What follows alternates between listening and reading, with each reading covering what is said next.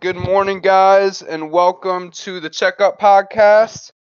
Today, you got me, Caleb Willard, and my boy Riley Dembowski. What Riley, it how do, you doing?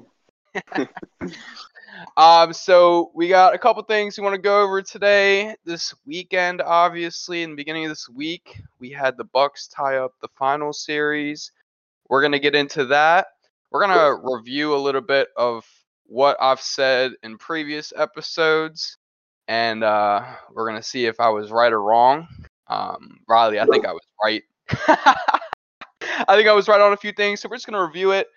We're gonna go over a couple takes I've heard break national media, and we're gonna go over why they were a little bit of clickbait. Yeah, for sure. And then this weekend we had one of the, I would say, most hyped up cards of probably the most hyped up card of the year.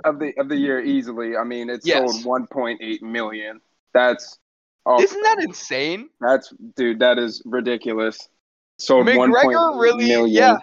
McGregor, so for y'all that don't know, 1.8 million pay-per-views is the second most in UFC history behind the McGregor-Khabib fight.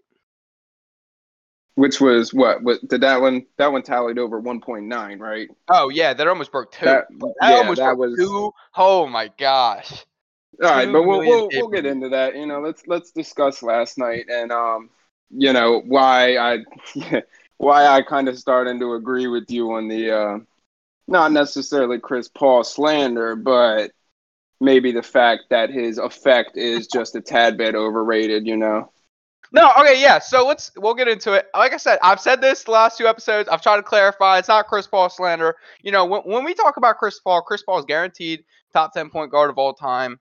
But we're also dealing with the greatest point guards of all time. I won't Right. talk too badly about Chris. You know, everybody has a bad game. Book had a bad We're in game. a Game point 3. guard era, you know. This Yeah, is right. We're like I said, we're dealing with goats. These are the greatest of all time. So right. let's get into it. So last night the Bucks beat the Suns in the second home game for the Bucks. The final score, I think they ended up winning by 6 or 7. I believe it was 103 to 108. Yeah, Could be 103, incorrect 108, off of 103, 109.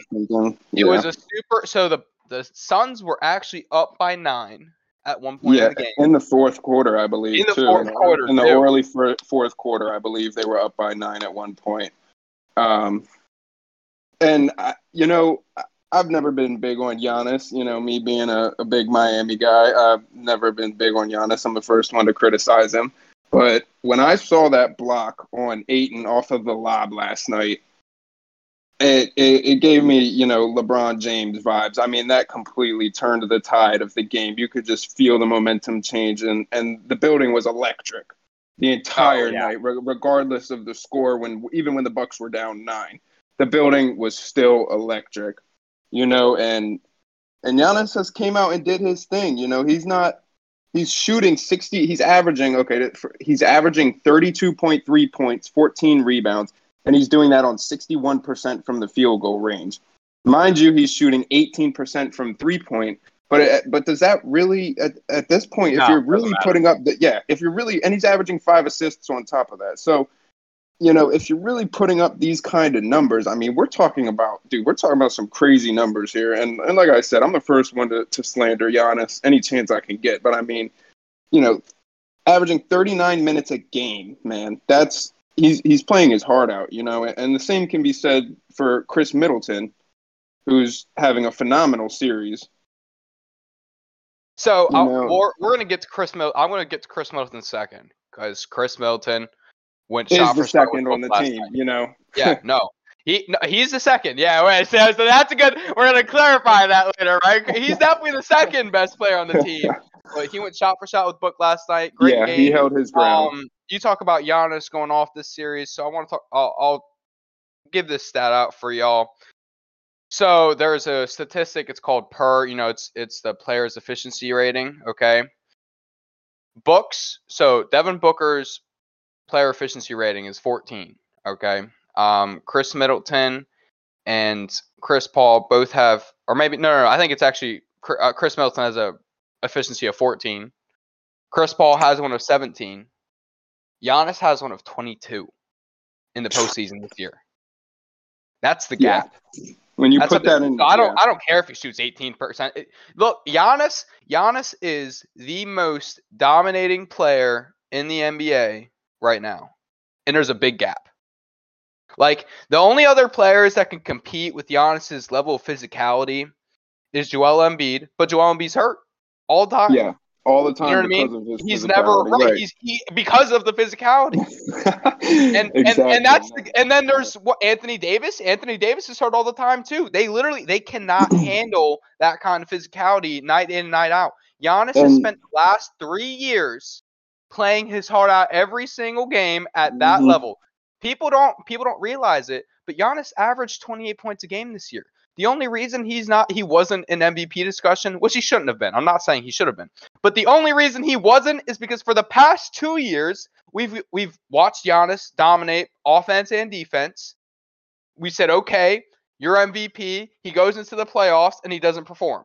And this year we got sick of it, right? You know, he got beat down by the Heat, and after that run, we were like, all right, we're done with the Bucks, right? So I was talking to Nick. Nick is the guy that's been at the podcast the last 2 shows. Right. So we were talking before the playoffs started. You know, he's asking me, who do I think? You know, who do I take where? And I told him when the Bucks Miami series started. I think I told you this too, Riley.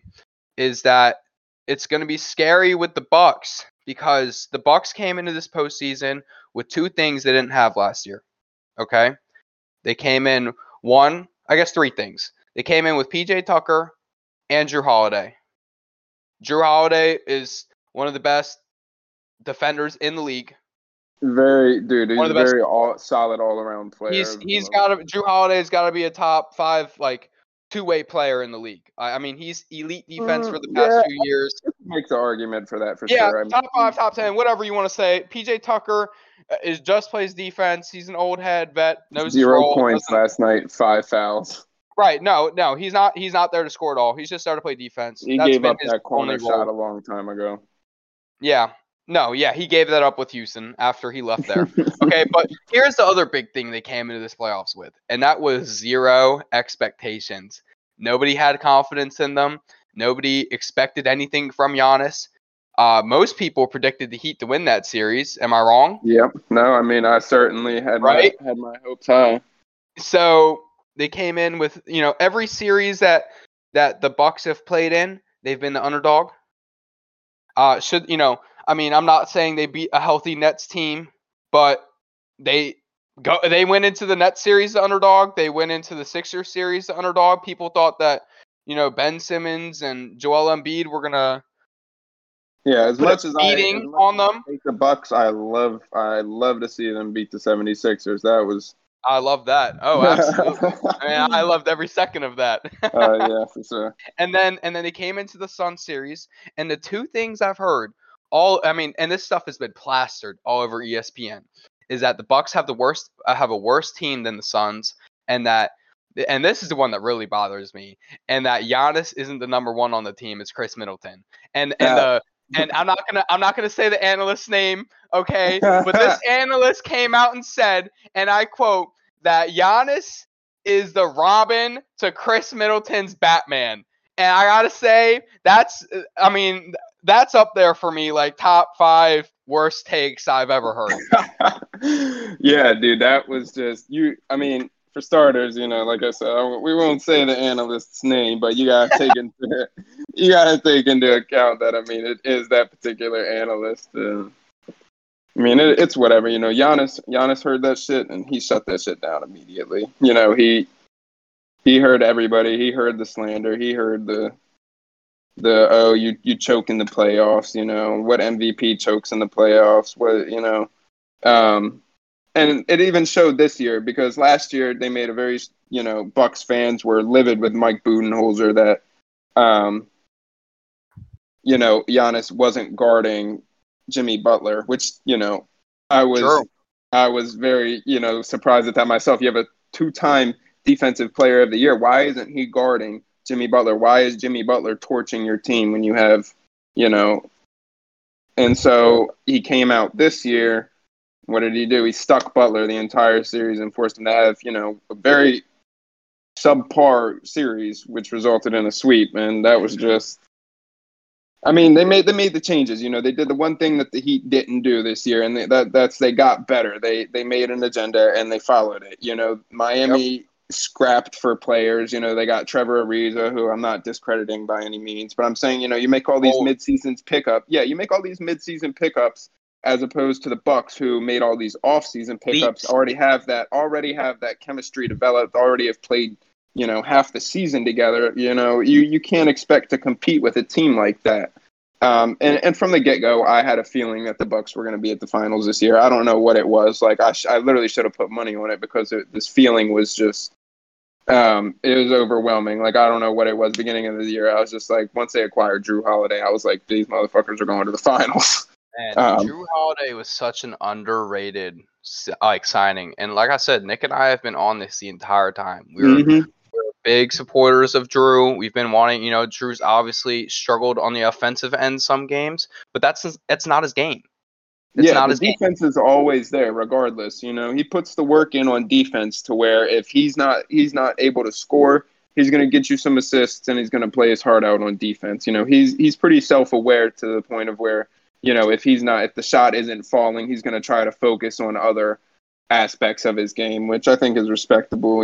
It's what makes him one of the better two-way players in the league. Yep. So, like I said, I've heard the two takes. We're going to break them both down. The first is that the Bucks have the worst team. Out of the two teams, the Suns have a much better team, and I gotta say, I don't believe that. So we're gonna start. I want to start with the fact we're gonna start with the two stars, the two number ones, which is whether you like it or not, it's Devin Booker and Giannis.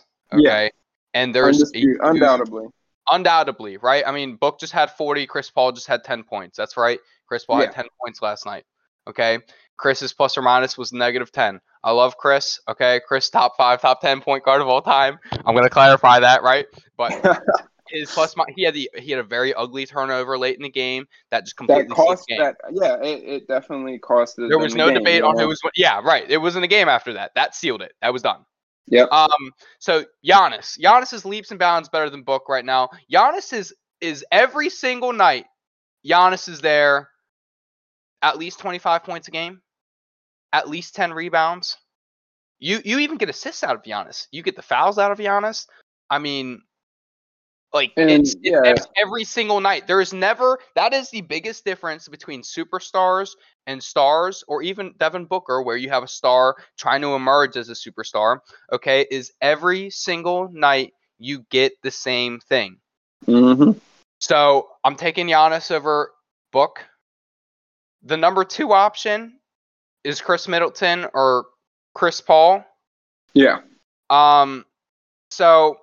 Well, you could honestly make the case that during this finals that, actually, and even maybe throughout the playoffs, that DeAndre Ayton should be considered the second because dude is putting up almost, 20-20s every game. Like, that's ridiculous. He's pretty much controlling the tempo of the game for the Suns when it comes to the paint. You know what I'm saying? So, he's been outstanding. I mean, literally outstanding. This I will say is that in this series, DeAndre Ayton is facing the first true center he's played against this entire postseason. And not center. Let me rephrase that. Big. Okay.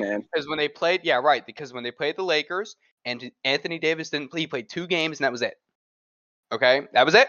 And the games that Anthony Davis was healthy and dropped his 30, DeAndre Ayton was nice and quiet in the corner, right? The next series, they played the Nuggets with Jokic. Jokic is a great center, but he's not a true he doesn't play like a big man. He plays like a small forward almost. Jokic is all about passing, and he's not a really physical center. He's more finesse than anything else.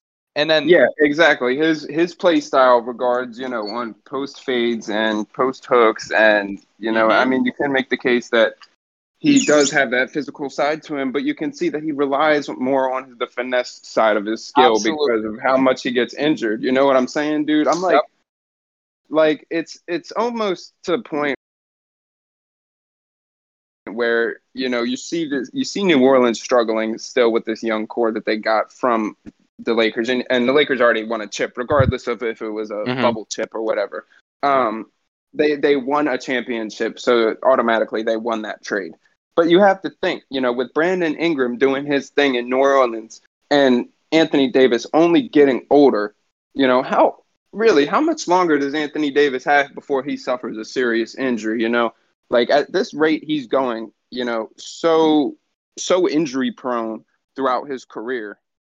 It really makes you wonder just how long it'll be. Right, dude. And it's kind of scary to think about. You watch him play and he does all that finesse and stuff, and you wonder, if this play when he jumps up is going to be the one. And there's a lot of players like that in the NBA. It's just like pretty much any other sport, but it's when you're talking about Anthony Davis, I mean, this is a generational talent who could potentially have his, career or not, showcase his potential because of these injuries. Hey, and a good comp was his teammate Boogie. Boogie blew his Achilles out. Done. And been dude, the same. Yep. Dude, I mean, a lot of these NBA fans nowadays, they didn't watch Prime Boogie.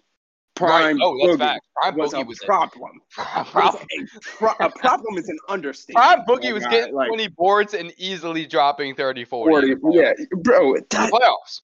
Dude, yeah. Prime Boogie was a problem, and people wonder why he's still getting chances in the NBA because he every now and again he still showcases that That's he's right. still All those coaches coached against Boogie and dang, Boogie's still putting up these kind of numbers. Look, and that's my point is that DeAndre Ayton this playoff run has not played, and Giannis was hurt during. Not Giannis. Kawhi Leonard was hurt during the Clippers series. So my point being is DeAndre Ayton. The Suns have had it a little easy. DeAndre Ayton especially has had it easier this playoff run, okay? And now he gets to play Giannis, who is undisputably the most dominant player in the league physically. Yeah, when it comes to, like you said earlier, there's no, dude, physicality, it is. Yeah, end of discussion. Anyway, so this series we were saying DeAndre Ayton, Chris Paul, whoever you want to say. Look, the Chris Middleton, the only reason I don't consider Chris Middleton a superstar is the consistency. The man is not consistent at all. You either get the 40 and he wins you the game, or Chris Middleton takes a very inefficient 10-point game. Yeah. Bro, you just cost us the game. So I understand if people take Chris Paul over Chris Middleton. It's very close. And I'd rather compare Chris Middleton to Ayton, who I take Chris Middleton over this series, because I want to compare Chris Paul to oh my God, Jrue Holiday. Jrue Holiday, so people don't really understand, Chris Paul, his whole thing is, assists and passing and setting other people up, right? Jrue Holiday has 0.2 less assists per game than Chris Paul this postseason. Yeah. He's more steals, more blocks. So Jrue Holiday's the better defender right now than Chris Paul. He's passing just as well, maybe a little less than Chris Paul, but Jrue Holiday is definitely distributing. He's averaging almost, they're averaging neck and neck on points. The defense is just much better with Jrue. Yeah, right. Dude, and so that's where you make the argument that, this Milwaukee team, which, by the way, is the tallest team in the NBA. Yeah, and we haven't talked about Brook Lopez yet and PJ Tucker, who are both playing defense. They're both big physical guys. Yeah, they're not easy to get guys. Physical, and not easy to get buckets over. No, and Brook Lopez, dude, he could give you 30 and any given night. He's just and so I don't know if you saw it, or heard about it, but last night, they were saying during the finals that Jrue Holiday had texted Brook Lopez and told him how much he respected him and how much Brook did for this team that went unnoticed, and what a great guy he was, and that really just goes to show you how Jrue Holiday's only been there this year. This is his first year with Milwaukee, and for him to, go and say that to Brook Lopez really showcases just what a great teammate and how underappreciated Brook Lopez really is. I mean, that's a big praise from Drew Holiday. For sure. Now I understand. The Suns. I'm a big Jay Crowder fan. I might take Heat legend. That's Heat legend. Right. Yeah, Jay Heat Crowder legend, to you, Jay buddy. Crowder. I'm taking Jay over PJ Tucker, but I'm definitely taking at this point. I'm taking Brook Lopez over Mikal Bridges. Mikal Bridges. The benches are about the same as well. You got Portis and Teague and Brian Forbes coming off the bench. Brian Forbes is a bucket. Oh my god. You don't have to tell me. Right. And they got and the Suns have, a decent bench. They got Craig and Payne, Johnson coming off. My point being is that it's not like the Suns have the overwhelming better team. I don't even know if they have the better. This has never really been a discussion for me, because if you have watched the Bucks play this year, and not only this year, I mean they have the past 3 years. Yeah, they've had the same core of this team together for years now. The chemistry between them is remarkable, and that's not not to say that the Suns don't have remarkable chemistry, but at the end of the day, you can't, this is you add Chris Paul this year. That's a huge add. That's a huge addition for 1 year. The Thunder did it and made the playoffs, which was a huge accomplishment. Yeah, a huge accomplishment for Chris Paul in his career. But when you look at it this way, he comes to Phoenix. Phoenix was 1 point away from making the playoffs last year. 1 point away. If the Trailblazers would have won that game, they would have been in the bubble. They went 8-0. You know what I'm saying? So right, it's not like they weren't balling before. Exactly. So when you add Chris Paul, which is a huge addition to a team that already has that chemistry and is working together, such a young team. I'm not saying they got better, but when it comes down to it, Chris Paul's never been in a finals. I mean, neither has Devin Booker, but why would you add, you would think you would add somebody if if the team was ready to make a deep playoff run, a finals run. Why would you add a leader who has never been, in the finals himself? And you're seeing that. You're seeing that right now. I mean, he's doing his thing. Like, he's averaging 21 points this finals. 18, but in the finals, sure, maybe. Yeah. In the finals, he's averaging 21. But so he 21 and 8 assists. So he's doing his thing. Like, but in big games like last night when it mattered, he did not show up. Yeah, that was brutal. He did not, and in fact, not only did he not show up, he costed them the game with that late turnover, bro. So in my opinion, and I said this, I called Nick a couple nights ago and I told him this. Last night was a must-win game. Yeah. Last night was a must-win game. I said that before the game started. Yeah, if and now if the Suns win the game, the series is over. Yeah. If the Bucks win this game, they take all the momentum over to Phoenix. Gosh, dude, and who cares if they lose the next game? They're going to go back home and get it right back. So it's the Suns are in dangerous territory. So I want to get to this other point. So we talked about this Batman versus Robin. Okay. And in my opinion, we've watched some dynasties form over the past 10 years. Right? Some serious. If you've been an NBA fan the last 10 years, you have watched one of the greatest eras of basketball, and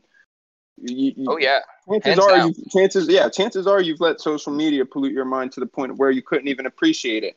But you're talking about the Spurs, you're talking about the Cavaliers, you're talking about Miami, you're talking about Dirk winning his first ring as an underdog against the Miami Big Three. You're talking about just some historical moments in this decade, and it's almost a crime not to appreciate it. And it's carrying on into this decade too. It's still going. Like, you still have generational talent that comes into the league every year. I mean, look at Luka, look at Trae Young, you know. Even LaMelo, dude. LaMelo he completely proved me wrong. I was just one of the biggest.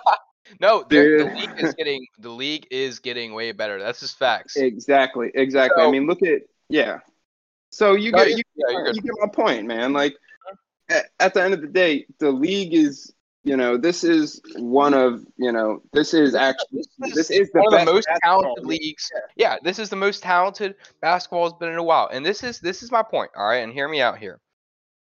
The league is so talented now that it's not about who's Batman, okay? Batman is a given. Every team needs a Batman. Every team needs a dominant figure. Like any winning team needs that. Yeah. I'm not worried about Batman. Okay, right. Giannis. Like I'm not even going to talk about this. Who is Batman on the Bucks? Because it is Giannis. If you don't think it's Giannis, if you don't think it's Giannis, man, in this playoffs, okay, this playoffs alone, Giannis has had out of the 19 games that Giannis has played, he's had 30 points a game, 11 of them. Chris Middleton, out of the 21 games he's played in this playoffs, has had 5 30-point games. When you look at the Suns, Devin Booker's had 9 30-point games. Chris Paul's had 3. When you look at Jordan's run, all right, let's talk about Michael Jordan's first three-peat, okay? Okay. All right, so let me share some stuff. Michael Jordan had the first three-peat. The first year he had 8 30-point games. The second postseason he had 16 30-point games. The third season, the third playoff run, he had 13 30-point games. The certified number 2, like the most infamous Robin there is ever, Scottie Pippen. First series, the first playoff run had 1 30-point game. The second playoff run he had 2, and the third one he didn't have a single one at all. Okay, so it is very clear cut. Okay, who the number 2 is. But now let me move from this point. Okay, the number 2 guy on the team is determining the outcome of the series. Okay, because 100%, dude. So Batman, 100%. We understand who's Batman. Now we're gonna talk about just the Robins. Okay, so Chris Middleton. This is how good Chris Middleton can be. This postseason, when Chris averages more than 20 a game, when he scores more than 20 a game, the Bucks are 10-2. Man. Yeah. And when he scores less than 20 a game, they're 4-5. All right, and this goes for every single team. Chris Paul, when Chris Paul scores more than 20, the Suns are 6-1. When he scores less than 20, they're 6-5. Kyrie this postseason, when Kyrie scored, because Kyrie was the number 2, Kevin Durant was the number 1. We're not talking if you think otherwise, bro. You're gonna get roasted on this show, okay? Kyrie, we're gonna start having call-ins. Right. I'm just gonna screenshot these text messages you are sending me, okay? So when Kyrie had more than 20, Nets went 5-1 in the postseason. When he had less, they were 1-2. John Collins, because Kevin Huerter is not really the number 2 yet. He is. And John Collins balled, and John played better than Clint, so we're gonna go. John Collins was the number 2. John went when he had more than 20, they went 3-1.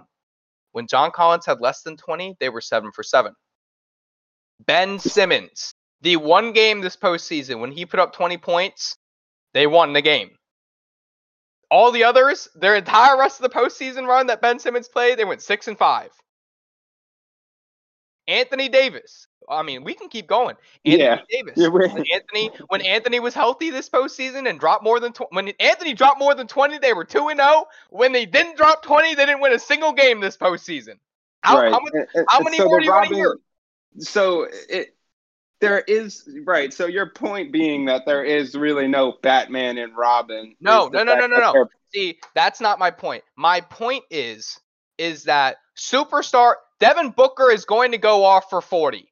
He's going to get his. Giannis, he's going to get his. They're superstars. They're not the ones who matter right now. Okay? I know Giannis is going to get 30 a night. I know that. Right, but what is the second going to do? My point is it's up to the second guy to come through. It's up to so this series, these teams are great. The superstars are great. This series comes down to Chris Paul and Chris Middleton. That's my point. And last night you saw what happened when Chris Middleton outplays Chris Paul, because Chris Middleton went shot for shot with Book. And that's not okay. You will not. They will not win a single game if Chris Middleton goes shot for shot with Book. Yeah, and so that raises the question. What adjustments do the Suns make? Because you're completely right, dude. Like the second is what's gonna win this series. Devin Booker is gonna get his. Giannis is gonna get his. But what is Chris Middleton and Chris Paul gonna do?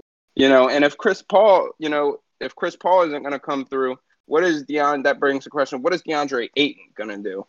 Sure. Which one? Who's going to take Which one's going to take over? And that's where I think people get confused and say that, the Phoenix automatically has the better team, because they look at that big three and think that, big three is better than, Giannis and Chris Middleton. So, but when you factor in that the Milwaukee Bucks have been playing together for a very long time, it kind of, and plus I think the fact that they're the tallest team in the NBA goes so overlooked.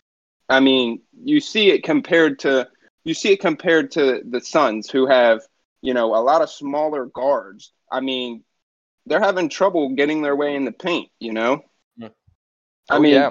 They're forcing jump shots, and when the jump shots aren't falling.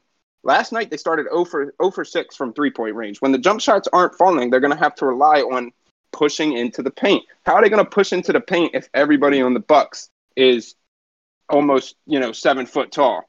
Mm-hmm. You get what I'm saying? So I feel like that's such an underappreciated factor in this series. And the Suns are young, dude. The Suns are young, man. I mean, Devin Booker's only 24, which is crazy to think about. DeAndre Ayton, 22. McCall Bridges, 24.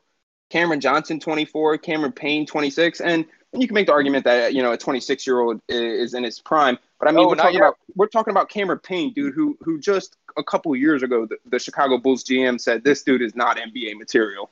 Yeah, facts. No, they're just starting. They're just starting. Yeah. The Hawks are just starting. Like I said, this point. My point was about talent in the league. And how it's not up to the number ones anymore. Michael Jordan, I mean, that second playoff run, Michael Jordan had 16 30-point games. Mm-hmm. In that day and era, it was very number one dominant. If you had the best there's player, no question about that, dude. And that today is different. Today is different. Why did Kevin Durant leave the Thunder? Because his number two was slacking. How many turnovers did Russell Westbrook have in those elimination games? It was disgusting, right? LeBron James. Why could LeBron only beat the Warriors once? Because the number two was not feeling it. I mean, did he even have a number? Their number two wasn't touching Kevin Durant or Steph, whoever you want. What are you gonna say? Kevin Love. Kevin Love was his number. Like, oh my God, get out of here, man! Like, it was. LeBron did his thing for those finals. He did, but that's the perfect case to make your point right there. Is that LeBron played his heart out those finals, and it wasn't enough because he didn't have a number two, or at least he didn't have a solid enough number two. His number two wasn't as good as the Warriors' number two. LeBron is always going to get his, but what is his number two going to do? What's the number two going to do? And that's the point I'm making. So, so this and pressure matters. Okay. Yeah. All the pressure is on the Suns. Every single drop of it. When you turn on the sports radio, sports news, everyone's talking about Chris Paul. And most people are assuming he's winning this chip, right? And all the pressure. If Chris Paul doesn't win, man, he's going to get all the heat for it. He's going to get all the praise. He's also going to get all the heat. Giannis, man, nobody cares about Giannis. They gave Rudy Gobert the Defensive Player of the Year this year. They didn't even consider Giannis. So we're gonna move on. We're gonna move on. We'll cover the UFC segment before it's something to think about. It's something to think about. The number two. 100%. It goes for your favorite team. You know what I mean? What are the Warriors going to be if Clay doesn't come back healthy? I don't know. We saw what the Clippers were without Kawhi. And, okay, actually, I want to say one more thing before we go into UFC. There's been a lot of Paul George slander over the years. I get it for the most part, right? Paul George struggled. I've attributed my fair. I have attributed right. I've said my things about Paul George. I would like to appreciate Paul George for a second. Yeah, because he really just did his thing. So yeah, So Kawhi hurt, we get it. Paul George didn't have had some struggling games. Paul George didn't have a single postseason game this year under 20 points. And I think that's really impressive. Yeah. That is he played 19 postseason games. He scored more than 20 every single one of them. I think that's really impressive. I think if Kawhi can recover from that surgery, they're going to be a problem. I would hope so because I'm starting to believe that maybe him and Kawhi don't mesh, but that's a story for a different day. No, we're going to talk about that a different day for sure. But Paul George took some leaps this season. Still has it. Yep, still has it. That's what he showed. So let's get into UFC a little bit. UFC 264. Right. So Riley and I were talking a little bit about McGregor, about our boy Sean O'Malley, talking about the past and future. We can go ahead and start with McGregor. With McGregor breaking his ankle, I was telling Riley the other day that I think this is the end of an era. And that's coming from a huge Conor McGregor fan. I mean, yeah. Oh, I'm a huge. Yeah, I'm a huge. Yep, that's true. I'm a huge McGregor fan. I'm a huge UFC fan. And we've watched. I think this generation is now officially over. John Jones is no longer fighting. Khabib just turned down a fight with George St. Pierre. The fight that he had finally, always been chasing. The fight that Dana White finally got him into the UFC like that. Yeah, dude, finally got. He had finally reached an agreement with George St. Pierre to fight Khabib, and Khabib said, "I'm just really finished." And so that just goes to show you that like it or not, we're nearing the end of the era. But at the same time, the Kamaru Usman, come on, man. I'm not saying I'm not excited. I'm excited for the new era. Oh my God! I just want to take a second to appreciate this old era. While you still have it, because a lot of yes, because Conor. What Conor did for UFC, was. The next comparison is for what Jordan did for the NBA. Conor brought people don't understand what the UFC was before. The UFC had great fighters before Conor. The biggest stars before Conor, Brock Lesnar, Nick Diaz.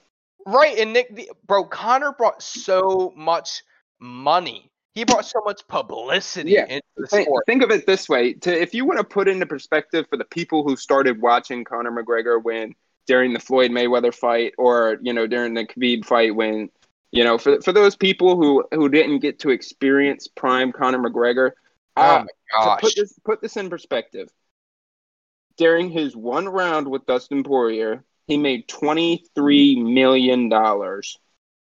Dustin Poirier made $5.1 million. Put that into perspective when you think about how much the UFC is worth, how much money Conor McGregor has brought to the UFC, how much attention he's brought to the UFC. When you think that Conor McGregor just got paid $23 fucking million, bro, for one round. Think about this. John Jones, who is the best all-time pound-for-pound fighter, right? Do you think, bro, if he asked for $23 million, do you think and Dana said no. No, that's my point. John Jones literally was boycotting the UFC because they're not paying him like Conor. Why? Because Conor sells that much more. It's not because Conor's better. No, it's not. No, and I hate to break it to you. But John Jones is way higher on the GOAT scale than Conor McGregor is. And that's my point. Right, and so for the fact for him to not get $23 million to fight, you're talking about one of probably the scariest heavyweight to date, or at least the most powerful heavyweight to date, in what will be one of the biggest fights in UFC history. I don't think that's asking too much, but just think about that when you think about how much Conor has done for the sport when it comes to bringing attention and bringing fans. Jon Jones has defended his title 14 times. It is like 10 more than anybody else in history has, okay? Jon Jones put it in perspective, better than everybody else. To put that in perspective, Khabib defended his title 3 times. Yeah. I mean, he quit, but yeah, and that's what we're saying is that's how much bigger Jon Jones is, and he's not getting near. Is there Jon Jones fight even top 5 in pay-per-views? No, I think Conor holds the top 5 pay-per-views. I think he at least holds top 4. He at least does. So McGregor's on his way out. He might have one more big money fight in him. Right, but the rest will be, legacy scraps, maybe a Diaz trilogy, Tony Ferguson fight. He's got his options whether he wants to pursue a quad fight with Poirier, because I mean, at the end of the day, dude, Dustin made $5.1 million for one round, dude, and as much as I hate to say it, I mean, Dustin did win that round. I don't think it was as bad as people initially thought, but he did win that round. Look, Dustin turned down the belt once from McGregor. He would do it again. Yeah, dude. I mean, and McGregor's gonna need 6 months, dog. He can go fight Oliveira for the belt in December, and win or lose, he's got that. Win or lose, he's got that McGregor fight to fall back on, because at the end of the day, McGregor wants it. Dana White sure as hell wants it. And Dustin is confident he can beat McGregor any and every time. So why wouldn't he take that easy paycheck? He will. Oh, he will. Dude, McGregor wasn't even on a stretcher before Dana White said there was going to be a 4th fight. Literally. So, but, Nate Diaz is on his way out. GSP is on his way out. Jose Aldo GSP is done, dude. I mean, I don't think anybody we could. I mean, if GSP was willing to fight Khabib, I don't know if that was just Dana's way of trying to pitch one last time to bring Khabib back. But if GSP was actually willing to come back and fight, could we potentially see a welterweight clash between Usman and GSP? That would be. I hadn't thought about that. That would be. I mean, I don't know how good that would be for GSP's legacy, but. I mean, you got to think about it, dude. GSP, I don't really know if he cares about legacy at this point. I mean, he got knocked out by Matt Serra, man. I mean, he's got a stain on his legacy already, dude. Like, he's got a stain on there. I'm not saying that, he's still top 3 greatest of all time for me. That doesn't change my opinion, but at the end of the day, I think he's looking to go in there and just put up a scrap, and just. At least that's what a legend would do. That's what Anderson Silva did. He fought Izzy. He fought Izzy and passed the torch to Izzy practically, right? That is very true.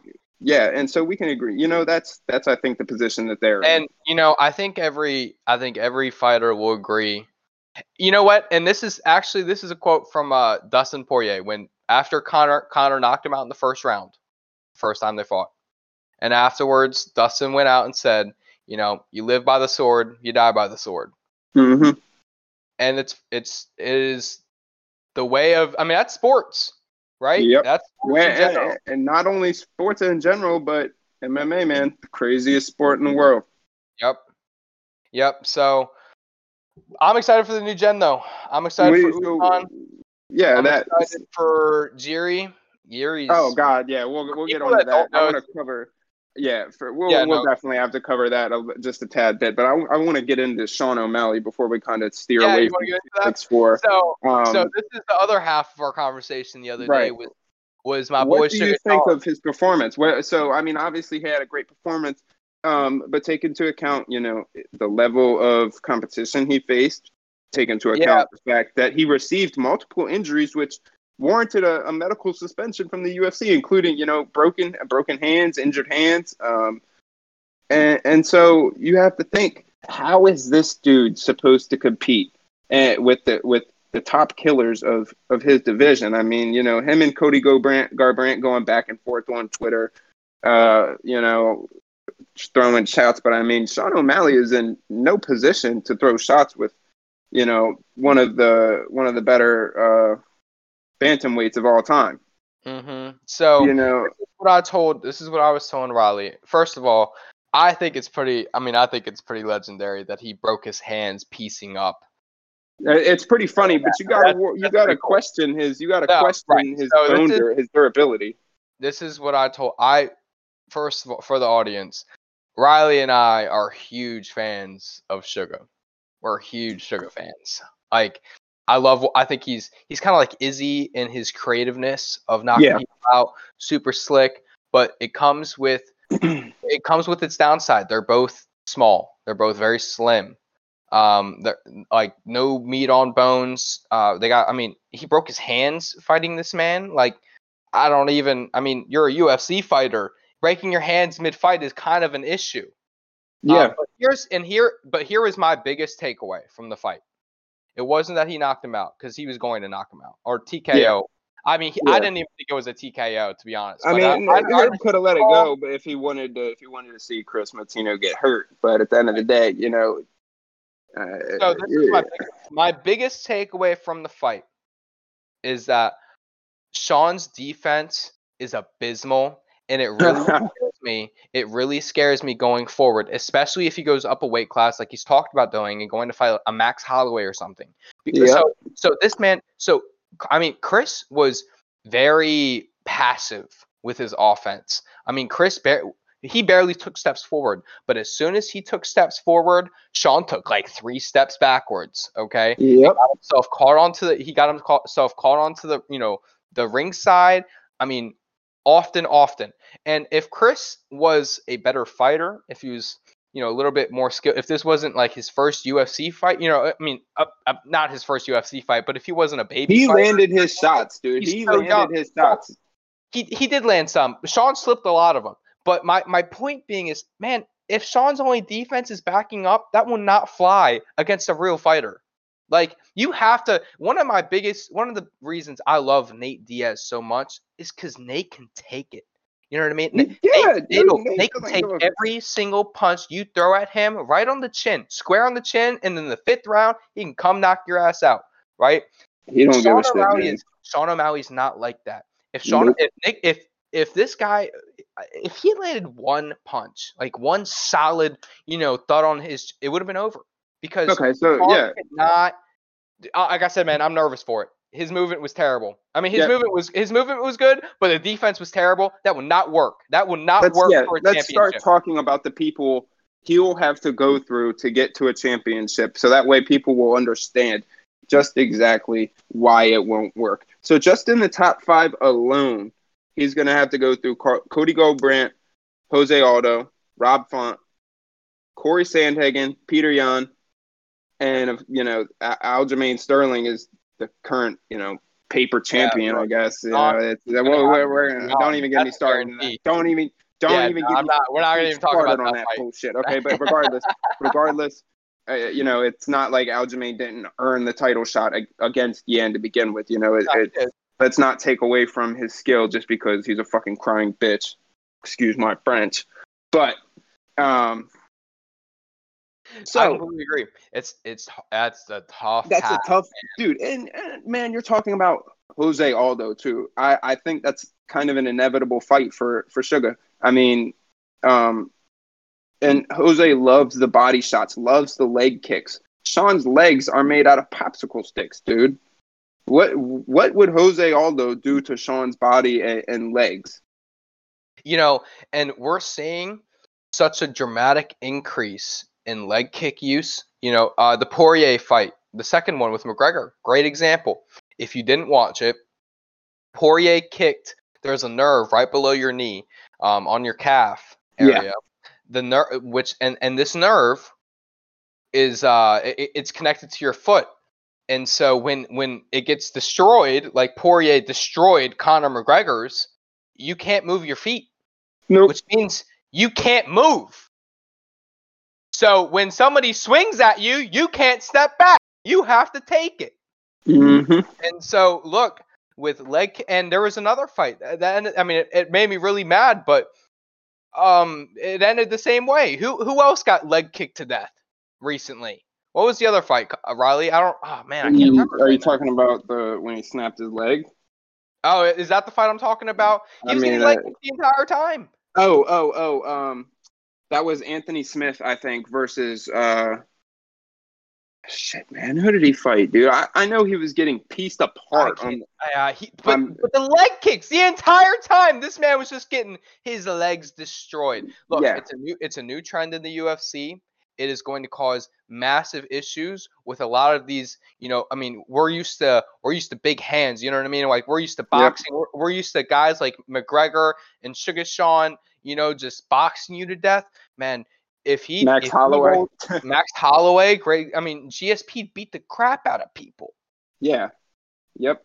John Jones beat the crap out of people. Derek Lewis beat Jones the crap out of people. yeah. John Jones, his striking is probably the Nate greatest of all Diaz. time. Nate Diaz ain't kicking nobody. He's punching you. Well, look, Yeah. this leg trend.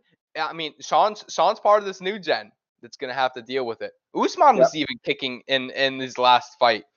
Like, look, my point being, and then Sean.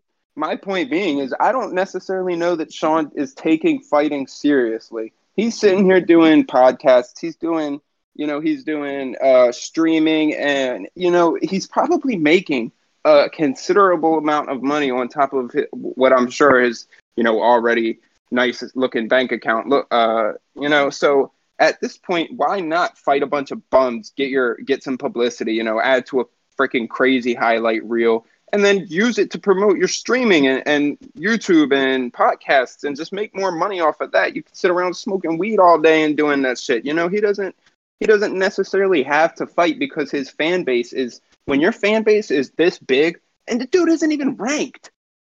Yeah, the dude's not even ranked. That's okay. Facts. And his fan base is this big. I'm sorry, but at some point I have to question his legitimacy. Yeah, not even legitimacy. The dude is insanely skilled, man. For him, he's in the UFC. This is the best of the best, But at the end of the day, I got a question, his commitment. Yeah, we'll call his dedication and his commitment to pursuing a championship. Because he doesn't need it. He doesn't need that publicity, dude. He might be happy with the freaking sick YouTube highlight reel and millions off of streaming and podcasts. And look, like I said, we're big Sean fans. I love watching Sean fight. He's very creative. He's loose. He reminds me a lot of Kevin Durant in his body figure and how he uses his advantage. Yeah, right? Just very slim and very slim shady. Just using his length to his advantage. It's a lot of fun to watch. It's just this kid picked this fight up. What, a month before the fight? Oh, dude, no, 2 weeks. 2 weeks. It's been 2 weeks. 2 weeks. This young kid had 2 weeks to prep for Sean O'Malley, one of the biggest rising stars in the UFC. And Sean's defense it looked that bad. So he backs up. I mean, he backs up when it comes down to it. He doesn't really have no bag. When we talk about Giannis having no bag going, I mean, like, Sean's got negative bag when it comes to defense. Sean doesn't even know what to do. Sean just trying to dodge stuff. Comparable to Trae Young's defense, if you will. Okay, but yeah, Sean, great fighter, lots of skill. I don't blame him if he doesn't want to take it seriously because, I mean, he's sitting here saying he'll move up to 145. Max will beat the bricks off of him. That not only Max, dude, but they're talking Alexander Volkanovski, Max Holloway, Brian Ortega, Yair Rodriguez, the Korean Zombie, Edson Barboza. Can you imagine what Edson Barboza would do to Sean O'Malley with his kicks? Yeah, that would be Can you imagine? That would be cool. And so, yeah, so you get the point. It is what it is. I mean, shit, I hope I keep watching him fight regardless because it's entertaining as hell. And, he's just another part of the UFC's up-and-coming generation. Yeah. That's what he is. We're calling it now. The next fight could be dangerous for Sean. Yep. It's got to be his first test if it's not his first test, then kind of says it all. We'll talk about one more thing with UFC, and then we'll wrap things up here. But we'll talk about Usman, Izzy, Yuri. They're kind of the Francis Comers and the new current, faces of the UFC. They're kind of this new generation leaders. Yep. To be honest, I don't see many people competing against Usman right now. Colby Covington's the only name that comes to mind, and I just don't know, bro. I just don't know, because after seeing what Usman did to Masvidal, I'm just like baffled.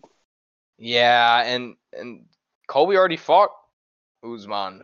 Colby fought Usman great. Don't get that mistake. That was Usman's hardest fight to date. That was his hardest fight to date, okay? But I mean, shit. Jorge Masvidal took him to a decision, whether it was unanimous or not. He still got it to decision. And didn't Masvidal take that fight late too? Took it on like a week notice, I believe. He took it on a week or two notice. Yeah, because Gilbert Burns pulled out. Look, yeah, because Burns pulled out. That's right. And you saw what he did. You saw what he did to him in the rematch. I mean, we're talking about a rematch that Jorge knew he was getting, had planned for, had adjusted for, had made game plans for, had really known what he was going to do, was probably super confident in himself. I'm so mad we didn't go to that fight. Yeah. I heard about it. We'll make up for it. So I don't see anybody competing with Usman, for the foreseeable future. I agree. I mean, maybe. So this is. I've told Riley this, and this is what I would love to see. Okay, I would love to see. So Conor McGregor, when he got done with his weight class, he went up one, right? And he started setting the trend for people when they run out of competition in their weight class, go up a weight class and keep fighting. Well, yep.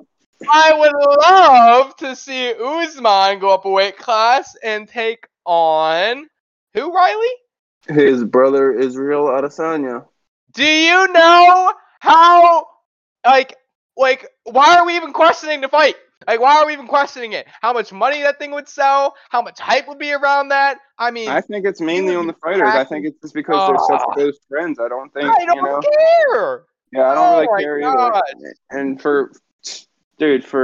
I mean, you can also say the same about Yuri. I mean, he could drop down a weight class. Okay. He could drop down a weight class and batter anybody. Riley and I are here to tell you about Yuri. So we're here to tell you two things. One, currently Sean O'Malley, second ranked in the world, light heavyweight. Yeah, he's light heavyweight, and ranked. Yuri. So we're losing. We're selling a little stock on Sean O'Malley right now. Love man to death, but we're selling a little bit of stock there. We're buying a lot of stock on Yuri. You don't know about Yuri Prochazka? Go watch his fight with Dominic Reyes. Go watch his fight with Dominic Reyes right now. This guy is a killer. He's disgusting. An animal. I mean, I haven't seen an animal like an actual. A lot of people say Hamzat comes in here and says anywhere, anytime, anybody. I'll move up different weight classes. I'm just gonna maul everybody. Yuri Prochazka is the definition of that dude. He is that guy. Dominic Reyes is no joke. He is no joke, and he handled Dominic Reyes.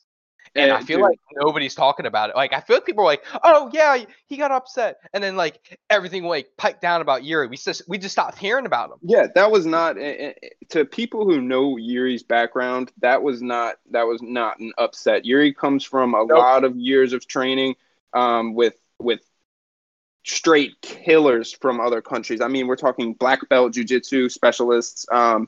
He's from the Czech Republic. So. If you didn't know, he also think about this. He also, when he's not training, he has a full-time job as a roofer. That's ridiculous. Go follow him on Instagram. He posts every day when he's not in the gym. He's up on a roof, putting shingles on, or he's up doing some sort of construction. I mean, the dude does not take any breaks. No, this guy is here to kill. If you're a betting person, if you're a sports gambler, if you're into that, okay, he's going to be the massive underdog on his next fight. Take it. Yeah, take it. Please bet the house on Yuri. I'm a huge Jan Blachowicz fan, man. That's Polish power, legendary Polish power right there. And Yuri's taking it. Yuri is going to take that fight with ease. With ease. I mean, Yan will land some shots, but dude, you saw the shots that Yuri absorbed from Dominic and didn't even phase him. Dominic Reyes is no scrub. Get that through your head right now. Dominic Reyes went toe to toe with John Jones, toe to toe with John Jones. Okay, and Yuri came in, just walked him down the entire fight, took Dominic's best shots, and continued. Did not show any sort of emotion, any sort of body language indicating that he even felt the shot. Okay, he just walked him down the entire fight. One of the most violent fights I've ever watched, honestly. Yeah. I mean, it was brutal to watch, dude. It was a brutal fight to watch. In 2 years, okay, I'm predicting this right now. In 2 years, Yuri is going to be on top of is going to have the belt. He's going to have a defend or two on it. Okay? And Yuri is going to start considering going down a weight class. He's not going to go up. Look, making the jump from light heavyweight to real heavyweight, to France. Time. You see, you see John taking his time. You see John taking. His time. You're questioning. It has to be good weight. It can't Yuri, be fake weight. Okay? Yuri goes and drops that weight. He batters anybody in middleweight, dude. He batters anybody in middleweight. Look, if he goes down to Izzy, he's killing Izzy. If he drops, you're gonna see Izzy get KO'd. If you gave Yuri 3 weeks right now to drop weight, you gave him a month, you put him in camp right now and tell him he's fighting Izzy in August, he's killing Izzy in the ring. I'm not playing. Go watch. If you're into UFC, you're a sports betting person, okay, or you just want to see something new. You know what I mean? This podcast is mostly basketball and football. Occasionally, we're gonna do stuff like this. Get a UFC. Go look Yuri up. It's a problem. You won't regret it, man. You will not regret it. We're talking about the future of UFC. Yuri is a part of that future. Yep. Without a doubt, man. Without a doubt. But that's all the time we have for today, guys. I appreciate you listening. If you're interested, we got an Instagram and Twitter account. We got it's checkup under. What is it? Underscore? Yeah. Checkup_pod. We'll give it a follow. It'll give you the updates on new episodes and such. But that's all we got for today. So I will see you next week.